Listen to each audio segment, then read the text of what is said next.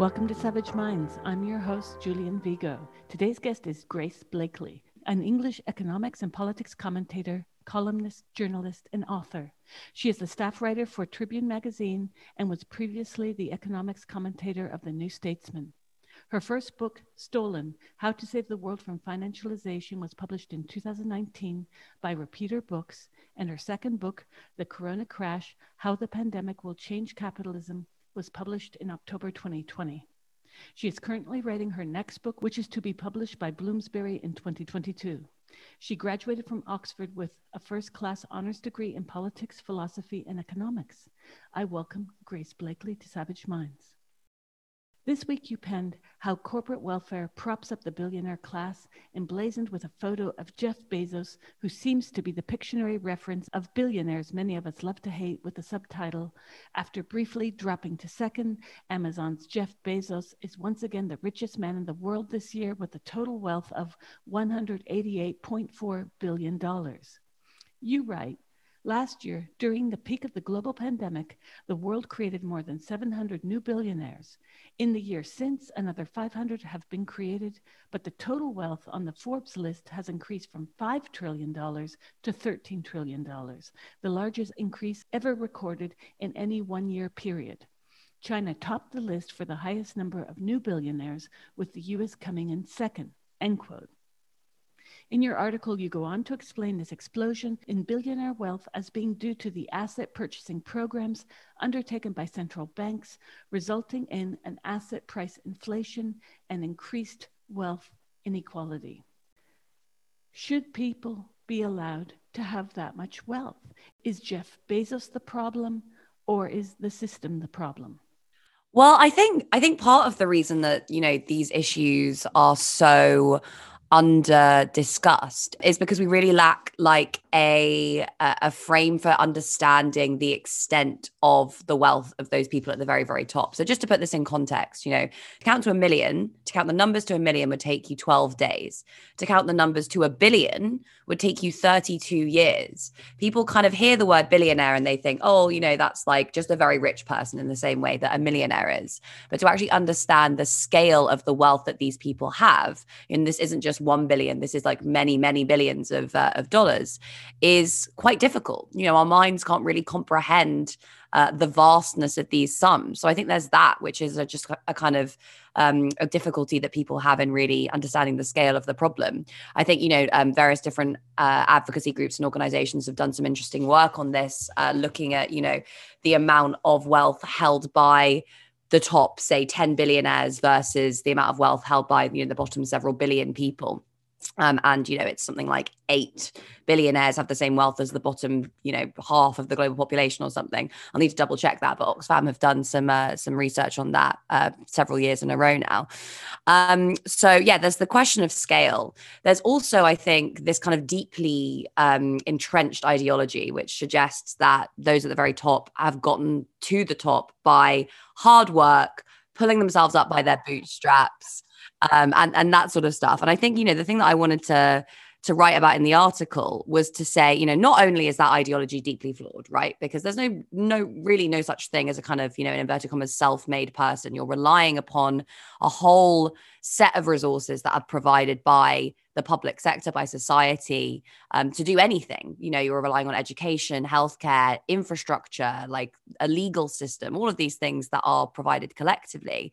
But also, it's very easy to miss the fact that most billionaires don't really do that much, and certainly don't do that much of value to reach the levels of wealth that they have.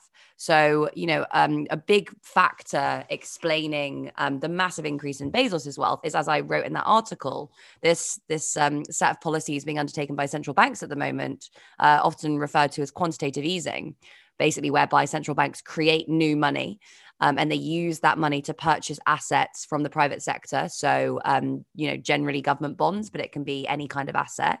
So, equities or whatever, corporate bonds.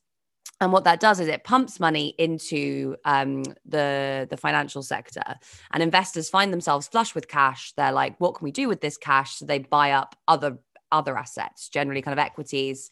And it's why we've seen this massive explosion in stock prices, particularly in the US. But also you've seen it affect things like property prices, bond yields, etc. So that has, been a big factor explaining why Bezos's wealth has gone up so much, because obviously a lot of it is in Amazon shares, which have just exploded.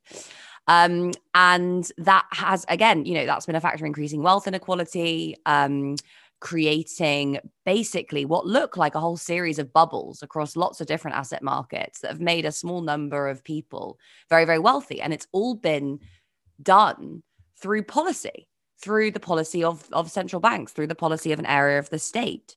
So the idea that, these people are so wealthy because they've earned that wealth is just utterly ridiculous. And at the same time as you have, basically these very powerful state institutions propping up the wealth of the billionaire class, you have like less well-off people who are struggling to make ends meet, who are paying kind of usurious rates of interest on debt that they do have just to be able to survive. And when you put that in context, you can see that this is not a system that is built upon merit or desert. It is basically kind of cronyism. It's kind of oligarchy, I think. When Bernie Madoff was arrested for his financial dealings, I couldn't feel so much anger towards him because I viewed him as a symptom of the larger system and the problems that exist within the system, to include hedge funds, hedge fund managers who are mostly not at all investigated and who go by with no problems. Meanwhile, the entire financial system is laid out as if it were a monopoly board. Who's closer to Park Row?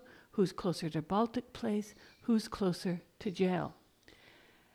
And I kept thinking about the 700 billion bailout by the Troubled Asset Relief Program, TARP, in 2008, and how you note in your article that these bankers knew that their organizations were too big to fail and that their collapse could bring down the world economy, end quote.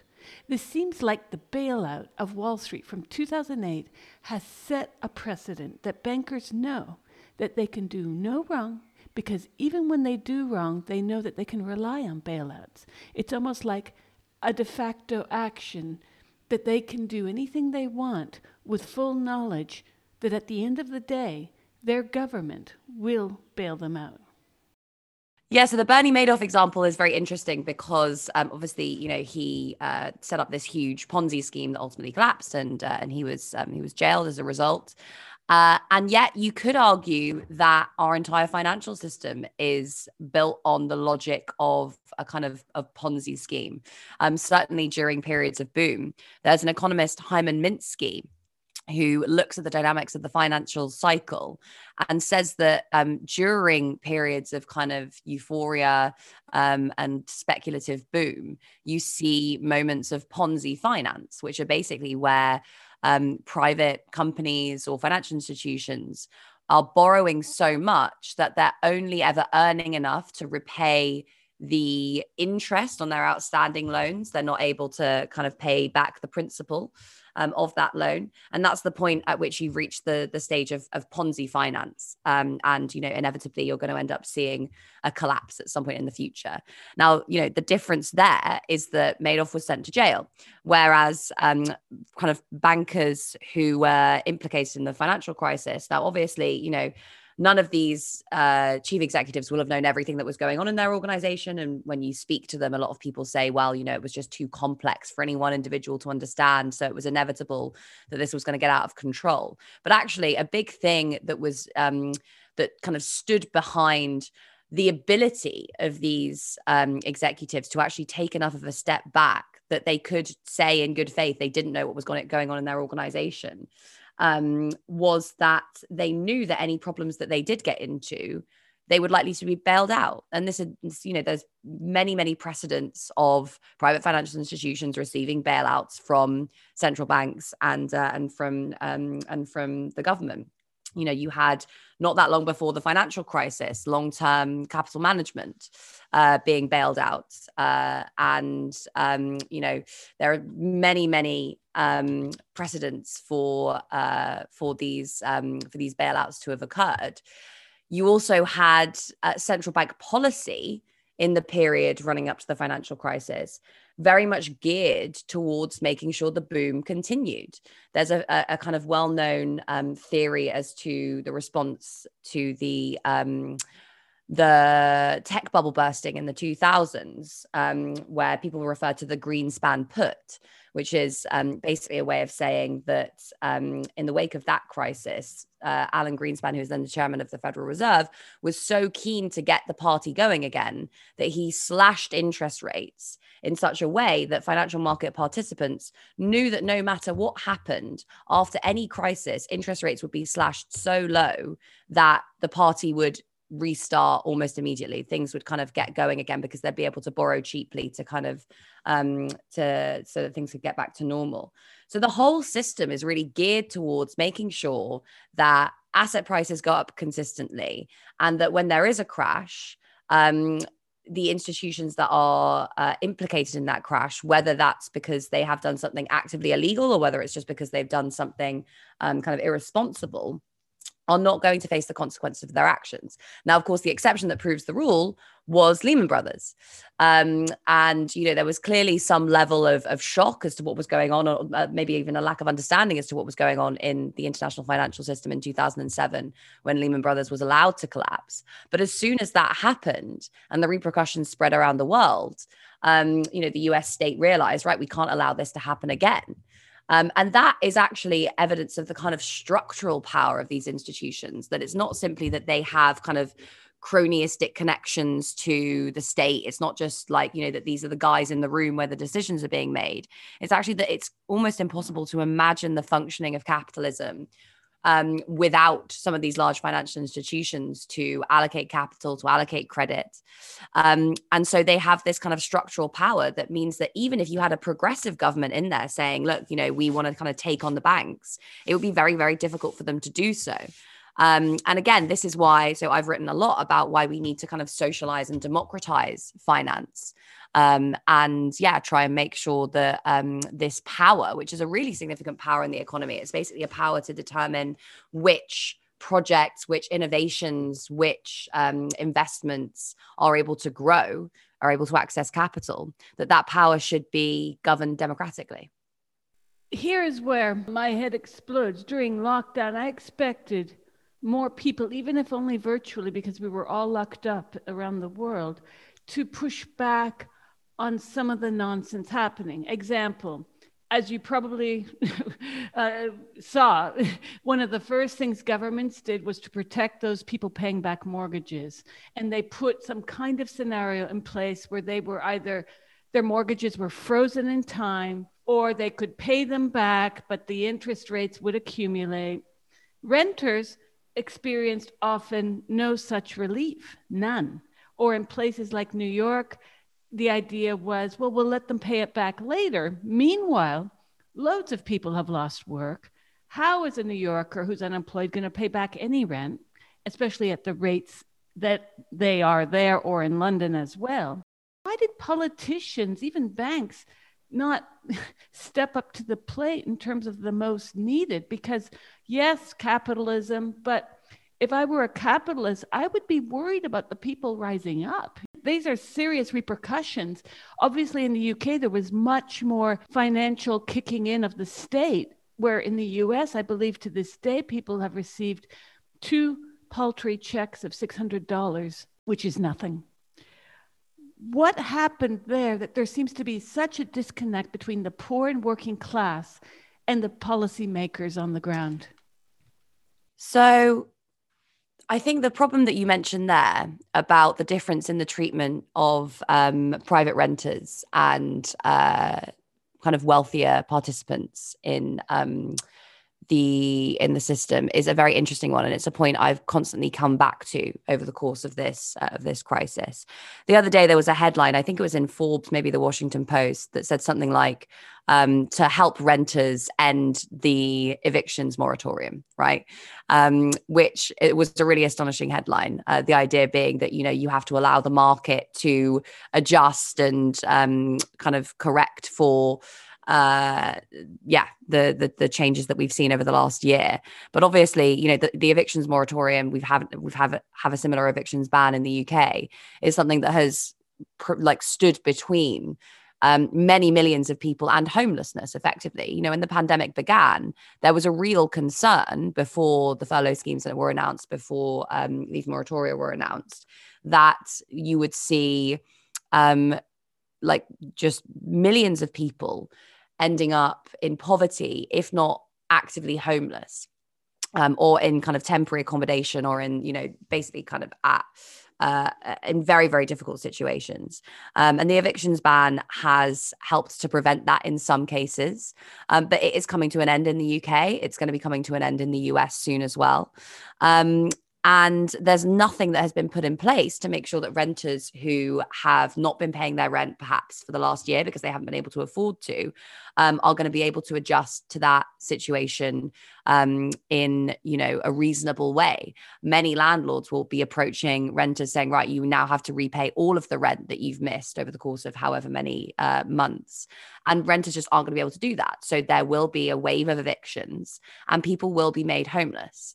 And this is just, it's a fundamentally irrational, if not also immoral, feature of our system, which is that the individuals who own the properties which are being rented by predominantly younger people, predominantly less well-off people in the US and the UK, there is no reason why they shouldn't be able to forego a certain amount of rent during a period of time where people can't afford to pay their rents.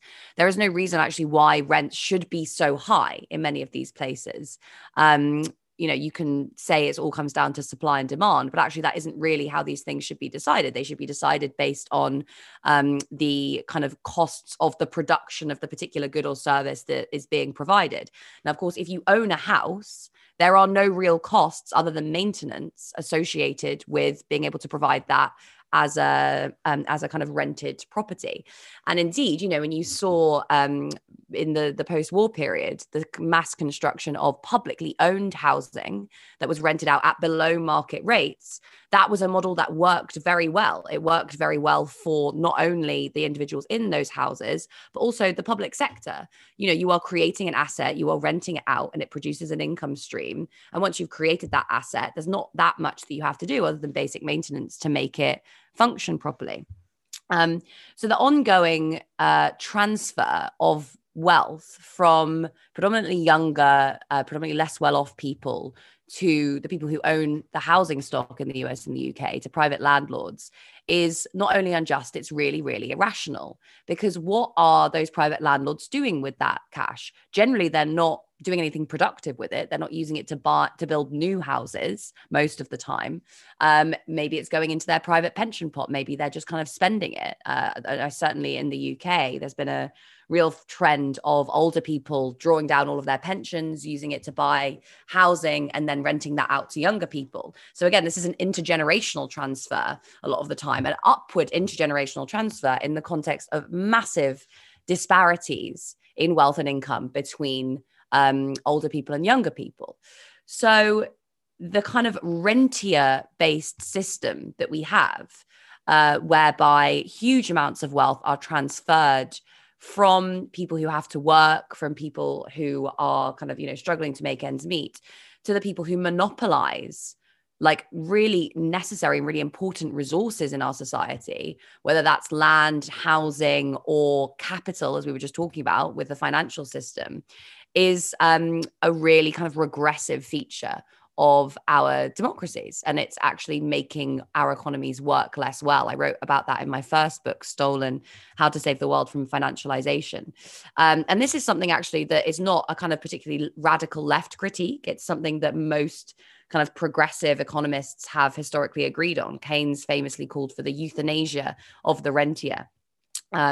So, you know, of these people who basically kind of monopolize these resources and don't produce anything particularly valuable. They simply rent them out to others at a cost. It would make our economy function much, much better.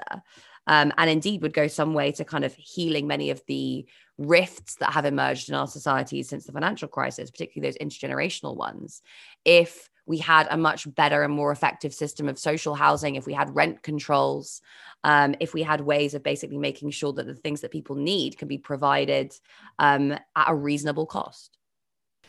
Yes, I wrote about for the Morning Star several years ago the fact that in the land registry, there's a huge percentage, from 30 to 50% of the Crown tenancies are not registered. It's not known who owns what. And I found this not coincidental to the state of things today, where I have many friends in London who started buying up property in the 90s when one could, and their whole life revolves around owning multiple rental arrangements. And this raised questions for me because I have a real problem with the whole business of landlordship. And I lived in the Golden Lane Estate. That was one of the first council housing units built after the war. In fact, there was a huge bomb that had to be excavated from there before they could start building up the estate. I really love how Britain does council housing, how it did it, I should say. And the fact that this offered a way out for workers. You had key workers in the Golden Lane Estate. All my neighbors who were elderly were nurses, were teachers. They were brought in because obviously on a nurse's or teacher salary, you couldn't afford London rent so easily. So these were necessary benefits for workers who were making less money. Obviously, you know what happened with Thatcher and the right to buy. We're seeing now with coronavirus, this population of people who have no time to protest, no way of physically protesting anyways, because we've been locked down. People are scrambling to find work. Those people who are working often are working several part-time jobs. And I get really frustrated when I see friends who are multiple home dwellers.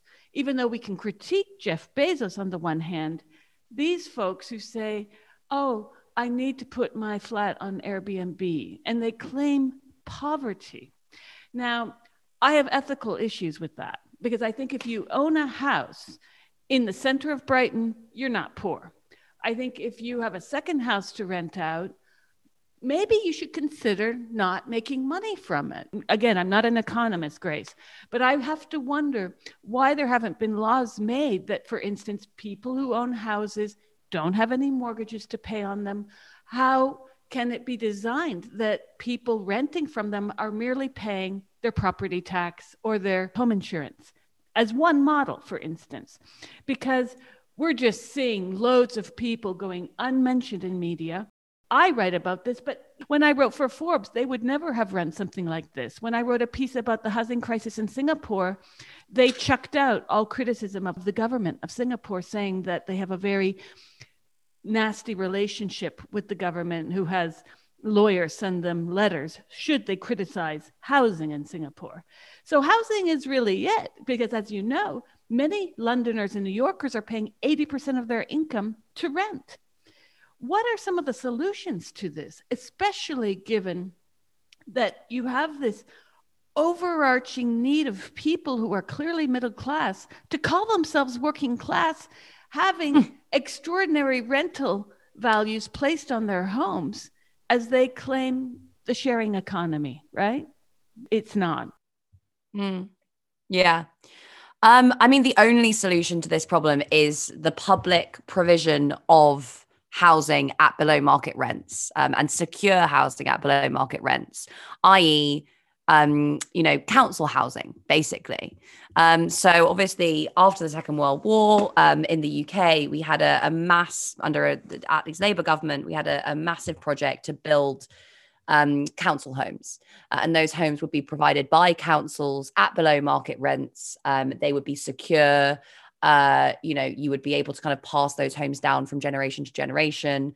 And that model worked very well and kept rents low, of course, because if you had the option of renting in the public sector, then that would place a ceiling on rents for most people, other than at the top end of the market in the private sector. And you also had a system of rent controls in the private sector as well. So housing was much more affordable. It was much more affordable to rent, and more people did rent as a result. And, that was a system that many people were happy with, because it wasn't the kind of experience of renting that we have today, which is highly insecure. You can be evicted at any moment. Tenancies are short. There's, a huge amount of cost that is associated with even just the process of renting somewhere. And that system was so much better. Now, of course, we know that in the 1980s, much of that social housing stock was sold off on the cheap, as part of basically the Thatcherite attempt to create a nation of homeowners who would have a long-term interest in the stability of the system. So, you wanted to create a class of people who basically relied upon house prices remaining high, remaining stable, because they would be much more likely to support policies that would also benefit the 1%. So, whether that is to do with tax, whether it's to do with monetary policy, whatever. And ultimately, this bargain worked. And we see it in operation today in the UK, with basically the Conservatives consistently having this huge majority based on homeowners plus the elite. And obviously, the Conservative government works predominantly in the interests of that elite, but those homeowners are hoping to kind of cling on to the gains, that often huge capital gains that have been made in the period between the 1970s and today, when house prices have just exploded. And, that's a very potent political combination. It's what makes thinking about, rebuilding a model of social housing much more difficult, because, and certainly of introducing things like rent controls, because there is this hugely powerful lobby of homeowners and of private landlords. The Conservatives have created over 700,000 new private landlords in the UK over the last 10 years. That is a very powerful lobby that stands in the way of any real reform. So if we actually do want to see change, if we want to see more social housing, if we want to see rent controls, then we're going to have to organize to demand that. Now, you're clearly on the left from everything I've read from you. Now, here's my question. You probably deal with a lot of people who are anti-capitalist absolutists. Is capitalism the problem to a lot of the issues that we've been discussing? For instance, should there be caps on how much income Jeff Bezos cannot earn? Should people be limited to owning one home and rental become a thing of the past, that all rental is in fact maybe state appropriated housing that goes to someone else after you move or die?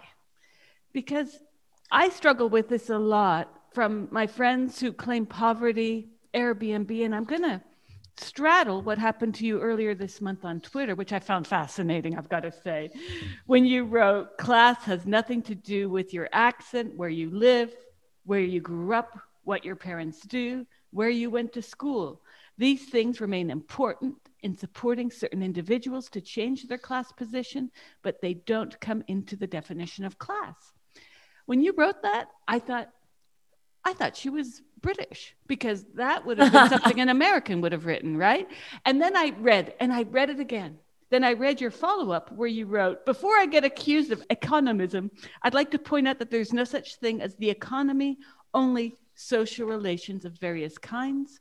What we're establishing isn't what matters more, the social or the economic. It's what kinds of social relations shape class position. I love that. And it made me think a lot of certain definitions of class from Marx to Lukács, actually. And I kept thinking about this because I've had this discussion where I had to arrange my barometer while living in London about this very issue. Because I would meet one journalist living in Crouch End, of all places, who claims being working class. And I just was like, wait, I can't afford a childminder in Crouch End. That's like very wealthy part of London. So the British do hold on to, historically speaking, class as what my father and mother did. Did I grow up in a council flat? What part of town or what town did I grow up in? And Americans, we don't do that. First of all, we don't even discuss class. It's so exorciated from culture. But when we do, it has much more to do with, at this very second, how much money do you have in the bank? And do you own a house? And what kind of car? So, can you discuss with that Twitter storm, which I really loved because people were really hating on people I liked were like hating on you. And I'm like, I think they missed your point. Well, I mean, I think so as well. But no, I mean, I think, the problem there is that there's two different things, I suppose, that you're talking about there. What I was talking about is the understanding of class as a category within this system of capitalism, right? And it's a category that on the Marxist understanding, which is my understanding, emerges from the relations of production. So it is about who owns what. And when you understand it in those terms, which is, an incredibly important category it's just the foundation of what capitalism is. Capitalism is a class system in which class position is defined by the relations of production. It is impossible to understand capitalism without having that kind of conception of class. The issue is, of course, is that, that definition of class, that understanding of what class even is, and the way that we use class in a daily basis are two different things. Because you're right, in the UK, people are obsessed with the idea of class as a kind of metric as showing where you came from, right? So, the aristocracy and the landed gentry are one class. That's all about maintaining an idea of, kind of a lineage going back to, even pre-capitalist social relations that allow you to say I'm, Earl or of whatever. There's, this tradition of saying that because my parents or even my grandparents, lived in a council estate and had working class jobs, I am therefore working class because I was raised in a working class environment, right? Even if you're now like the owner of a big business that employs loads of people, you can still say, oh, well, I'm working class because I was raised in this environment. So, there are these very strange definitions of class identity, which is, I think, one thing, but class as a social category is, I would say, a different phenomenon to class as identity. Now, they're interlinked because obviously the way, you cannot activate a sense of class consciousness without being able to kind of formalize that in an identity to which people relate.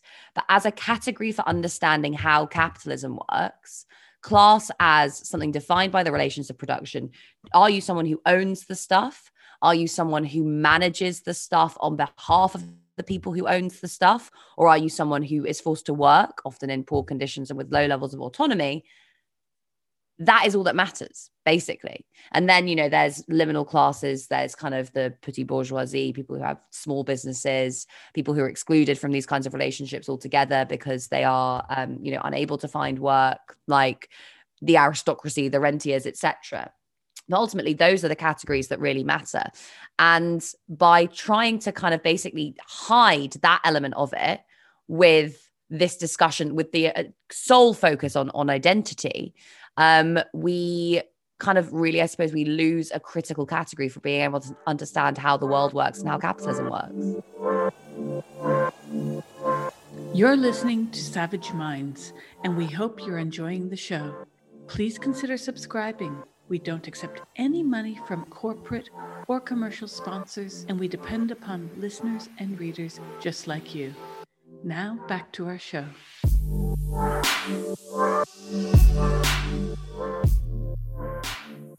Well, is this on par with the people I keep meeting? When I was living in London, I would meet so many people who thought because they only owned 4 flats that they rented out in London, they were tight economically.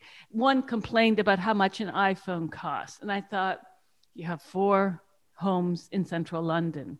So there seems to be a disconnect. If you recall, about 2 years ago, maybe a year and a half ago, The Guardian ran a piece about the superfluous nature of the upper middle class who identify as poor despite there not being so. Is there some cachet in our culture today, despite how much money you make? I mean, one of the people responded to your tweet saying, I've been a company director for various international corporates for over 25 years, earning 6-figure basics plus benefits, traveling the world. I have a refined Middlesbrough accent. I grew up in a council estate named the Bronx.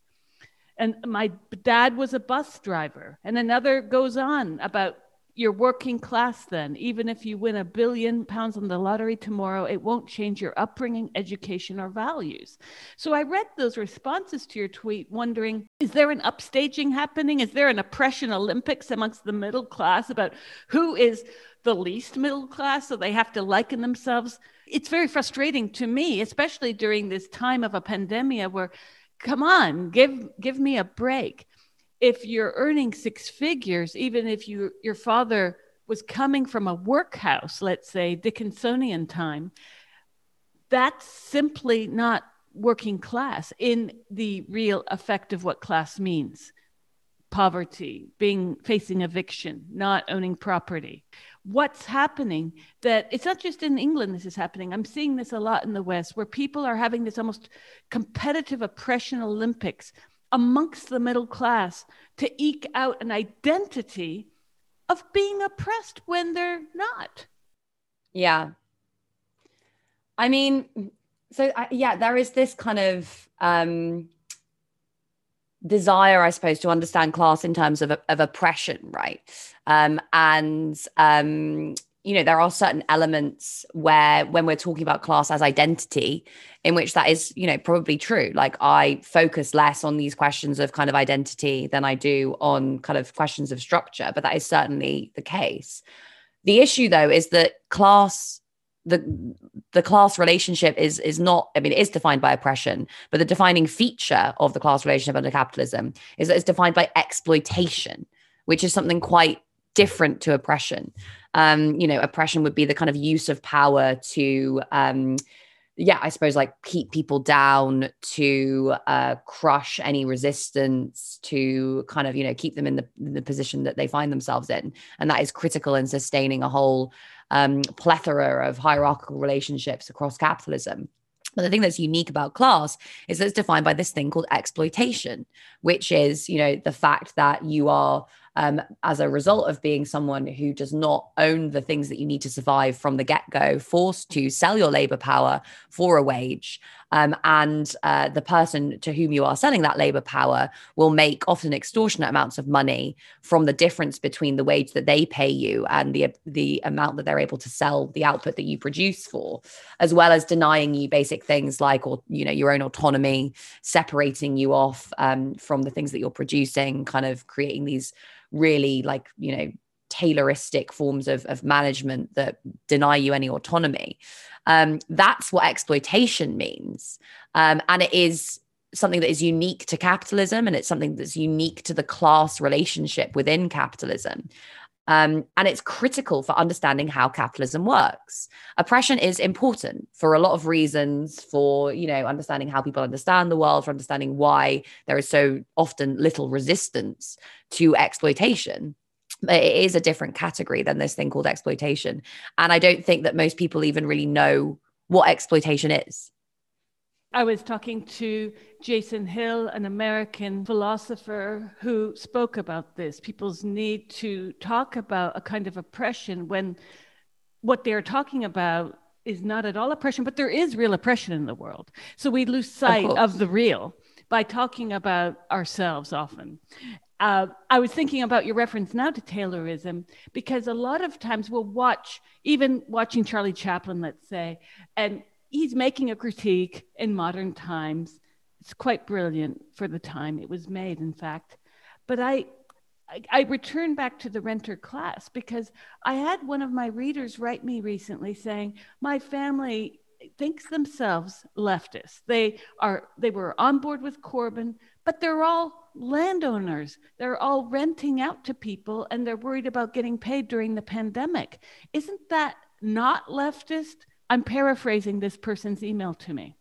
And I thought, well, I wrote her back and I said, well, this is the problem, is we have a disconnect between, let's leave the multi-billionaires to one side. What's right below them, or maybe two steps below them, is the upper middle class, the people who buy second and third homes to rent out. And not to hate on these people, but they are a part of the chink of validation, even symbolically, of the wealth that I'm forced to read every time I click on CNN. I feel like I'm reading Hello Magazine. It's either about the Duchess of this or the next billionaire that we're supposed to admire because he or she has amassed billions. Aren't we feeding into this system, those of us who are multi-property owners who then rent out properties for fees that we don't maybe need, or maybe we shouldn't be charging? And I know what I'm suggesting might be radical to listeners who are very much right of center, and many people even to the left of center. I have loads of friends who hated on Trump these last years, voted for Biden, do not understand me when I say Biden is more to the right than Trump on many issues, but let's leave that for a moment. And they believe themselves to be leftists, but they're multiple home owners and they partake in the very same system that, I mean, it's not the exact same as Bezos, but it's a capitalist system of let's put something out there, let's charge a price for it, and let's make money simply because, I mean, let's look at what home ownership is. It's being able to either afford land in the first place, which most people on the planet can't do, and secondly, just having inherited it. So what are the mechanisms that people can maybe begin to understand how home ownership, multiple home ownership, might be part of the problem? Or is it a problem and I'm just exaggerating here? Because I look at what income we all make and the fact that living in large cities much of my life, I've had to myself pay a majority of my income to housing. So if people have housing, a lot of questions around poverty are already solved right there. You're right. Yeah, absolutely. And I mean, this has been central to the experience of working class people for many, many years. Engels famously wrote about the question of housing and its centrality to kind of radicalizing people, I suppose, and realizing not just the ways in which they're exploited in their workplaces, but also the ways in which they're kind of kept actually, you know, actively kind of oppressed and, you know, stolen from in other areas of society. So yeah, this has always been central to the experience of people who are dispossessed, basically, who have no choice other than to sell their labor power in order to survive, and who have no choice other than to pay huge portions of their income to private landlords in order to have a roof over their heads. You know, you've seen this examples of this over the course of the pandemic, of renters who have not paid their rent because the evictions bans meant that they can do that without being evicted, and they've been able to save up for a deposit. I think I remember seeing on Twitter a screenshot of a landlord complaining that a tenant who hadn't paid their rent for a certain number of months had been able to buy a house. I saw that. So yeah, I know. It's amazing, isn't it? It's extraordinary. Yeah. You know, the whole system, the kind of maintenance of the wealth of those at the very top depends upon keeping a large section of the population in that position where they are unable to save up in order to afford to buy a home.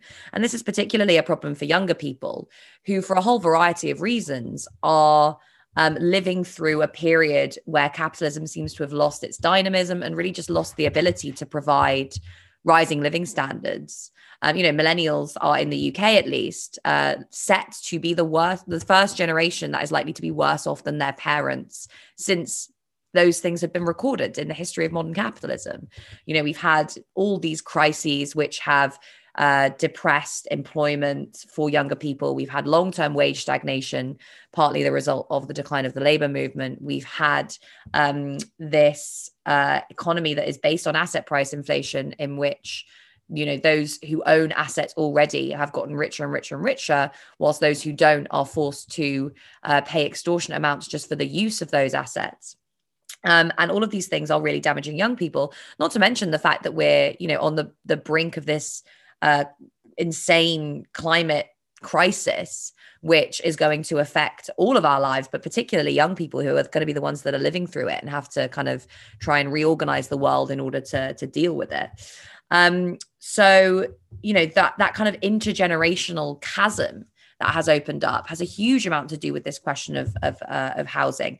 And it's a big part of what explains why young people are so much more likely to support quite radical socialist candidates. If you look at the split in terms of voting between older and younger people and between homeowners and non-homeowners, younger renters are all disproportionately likely to have supported Corbyn, Sanders, relatively left-wing candidates, because they basically said, we don't think that you should be spending the rest of your lives shut out from a secure form of employment, a secure, stable roof over your head, and just basic levels of kind of, living standards that people would have expected as normal just a few decades ago.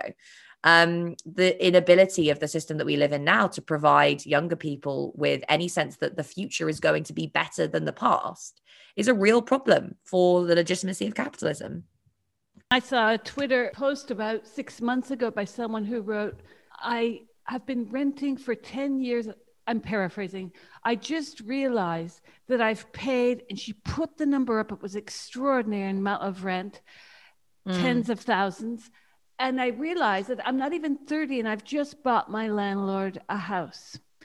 And I've seen a lot of these kinds of tweets floating about where people, because of lockdown, because of either having to pay under duress rent, because duress meaning they don't want to be in debt come later this year for 5 figures of rent.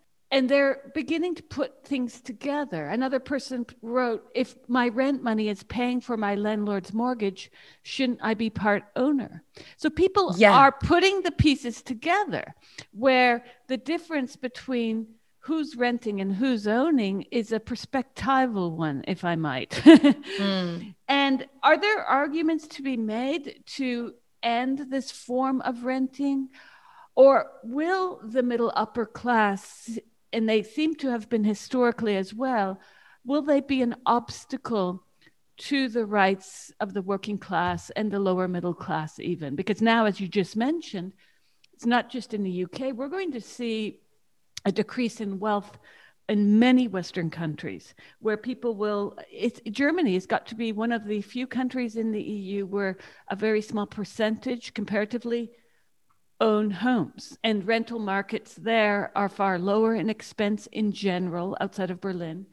And will we start to see that, people want to maybe rise up, vote more left, but to what degree can they? Because as long as you have, the genius of Margaret Thatcher's right to buy scheme was she also bought herself a lot of voters, if you catch my drift.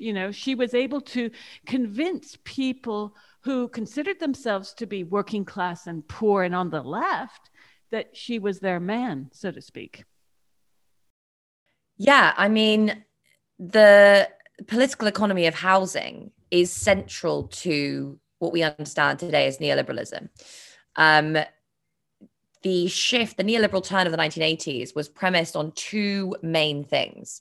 One of which was the decimation of the labor movement, and the other of which was the creation of a class of asset owners, of working class asset owners, who could be relied upon to support the system. And that really, it transformed the sociology of many of the economies in which it was tried. The UK is a very, very clear example of that, of just a massive shift towards people being able to own their own homes in the context of a massive property bubble that effectively generated, in the same way as central banks have propped up the wealth of people like Bezos through quantitative easing, the bubble that preceded the 2008 financial crisis in housing generated hundreds of thousands of pounds, sometimes millions of pounds worth of capital gains for the section of the population who was able to afford their own homes. This really stabilized the political economy of neoliberalism. It ensured that even if, wages were stagnant because of the decimation of the labor movement, even if public services were being eviscerated, even if you had a massive financial crisis that saw, millions of people unemployed, a majority of voters would support things remaining the same. They would support the status quo because they have this wealth tied up in these assets, and they need to make sure that those assets retain their value.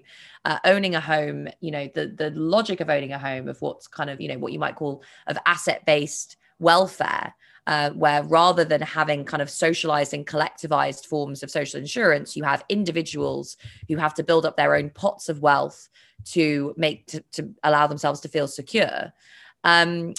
is highly conservative. It encourages people to think and behave in ways that, you know, support the maintenance of the status quo. And we are still living in a world in which that is true. We are still living in a world in which property owners, broadly speaking, would rather see a dying economy, a dying planet, and, you know, all sorts of social and political problems continue as long as the value of their homes stays the same. And you know what? It's rational. You understand, to an extent, it's rational. You understand why people are thinking in those ways, because the logic of neoliberalism is such an individualized one, where we have to all take care of our own security, where everyone has to rely on the stuff that they have in the bank, the assets that they have, where you are discouraged from thinking about social solutions to social problems. So really, you know, the only way to actually get around that is to support, I suppose, the reemergence of various different forms of kind of collective solutions to these problems, and of social solidarity, getting people involved in political projects, in social projects, in, you know, various different forms of mutual aid is critical for encouraging them to see themselves as part of a collective that is able to work together to solve society's problems. Well, you hit upon this when you, in that day of the Twitter storm over one of your tweets, you linked to an article by Ellen Meiksins Wood, The Separation of the Economic and the Political in Capitalism, which you highly recommended. I read it. And she writes, the starting point of capitalist production is, she's quoting Marx, is nothing else than the historical process of divorcing the producer from the means of production, end quote. A process of class struggle and bloody intervention by the state on behalf of the expropriating class, she writes. The very structure of the argument suggests that for Marx, the ultimate secret of capitalist production is a political one. I love this because this speaks to a lot of what we're discussing right now.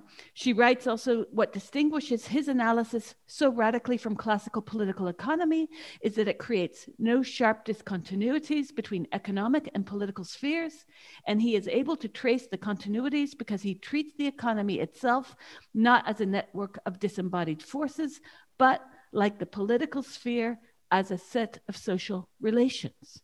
And I think part of the problem today is that people are separating the two, and they do so because neoliberalism commands it. We can't possibly think of how much rent can we get for our remaining 7 properties if we unite the political and the social. People divorce the two. Friends of mine in London who, again, own many, many homes, one of them said to me in an embarrassed moment, I know that this isn't like the best thing to do, but what could we do? We were living in London, banks were throwing money at us. It was so easy to get a mortgage until recently, and we just took advantage of it because we've got to look out for ourselves. So the system pits individuals against individuals. That's one reading. Another reading is, well, and maybe a more Foucauldian reading is, we allow ourselves to be pit against each other because power is not just top down. It's all of us contributing to it. Mm. Is there a way out for people who may be multiple landowners? Is there an ethical form of landlordeering in this era? Or is the only answer to do what maybe St. Ives does? I love St. Ives because they have a policy. You cannot buy a second home in St. Ives. I believe that's what their local council decided. So they stopped this influx of Londoners coming to buy summer homes, and it sort of leveled the plateau for first home buyers in the area. I mean, I think, again, you know, you have to locate all of these issues within the logic of capitalism itself. And when you do so, everything comes back to the question of ownership. So who owns what and how is that ownership managed? And the democratic socialist alternative is to say that rather than having lots of individual people individually owning things, we have the socialization of all of our most important resources, one of which would be housing. So, you know, rather than having individuals own these things and then rent them out, we just own them together. You know, people are kind of shocked at the idea that you could have, rather than selling council housing to private individuals, you could have councils buying housing and renting it out. and renting out at much lower rents, with the idea that, you know, they would be, yes, supporting people to be able to rent more affordably, but also solving a whole load of other problems that actually cost the public sector tons of money, like homelessness and all those kinds of associated issues. And it is just a very sensible and rational idea, but people can't really imagine that society could work that way anymore, because we are so accustomed to believing that as individuals, we all have to individually solve all of our problems. That is really the foundational ideology of neoliberalism. And you're right, you know, we all reproduce it in our own heads, in our own lives all the time. I don't, however, think that is a kind of unshakable feature of the system in which we live. I think that by changing the way we think, we can begin to challenge some of those patterns of belief and of behavior. And the best way to change the way you think is to exist in communities and organizations and movements that allow you to see different ways that human beings can relate to one another, and different ways that we can organize the world and organize society. So by far the most effective form of, you know, radicalization is just to join a collective movement, even if it's doing something like trying to save your local library or a mutual aid network that's emerged during the pandemic. You suddenly begin to see that human beings can relate to one another in different ways, and that we can kind of imagine different ways of organizing society, different ways of organizing social relations. And I think that is the foundation of any movement. It should be the foundation of any movement, not just to move beyond neoliberalism, but to move beyond capitalism. So no calls for expropriation anytime soon. Well, I mean, you know, we'll see, right? Like, I think that will have to be, personally, I think that is the only solution to the housing crisis, is actually saying that at some point we will need to have compulsory purchasing of certain properties to bring them back into the public sector, to allow them to be rented out at below market rents, at the same time as having a big program of social house building, to creating new housing that is environmentally sustainable and retrofitting the existing housing stock as well. I've written a number of different policy suggestions as to how we might get there. But ultimately, you know, whether you want to call it expropriation, whether you want to call it socialization and democratization, we do need to make sure that we are moving towards a system in which we collectively own many, many more of our resources, including housing.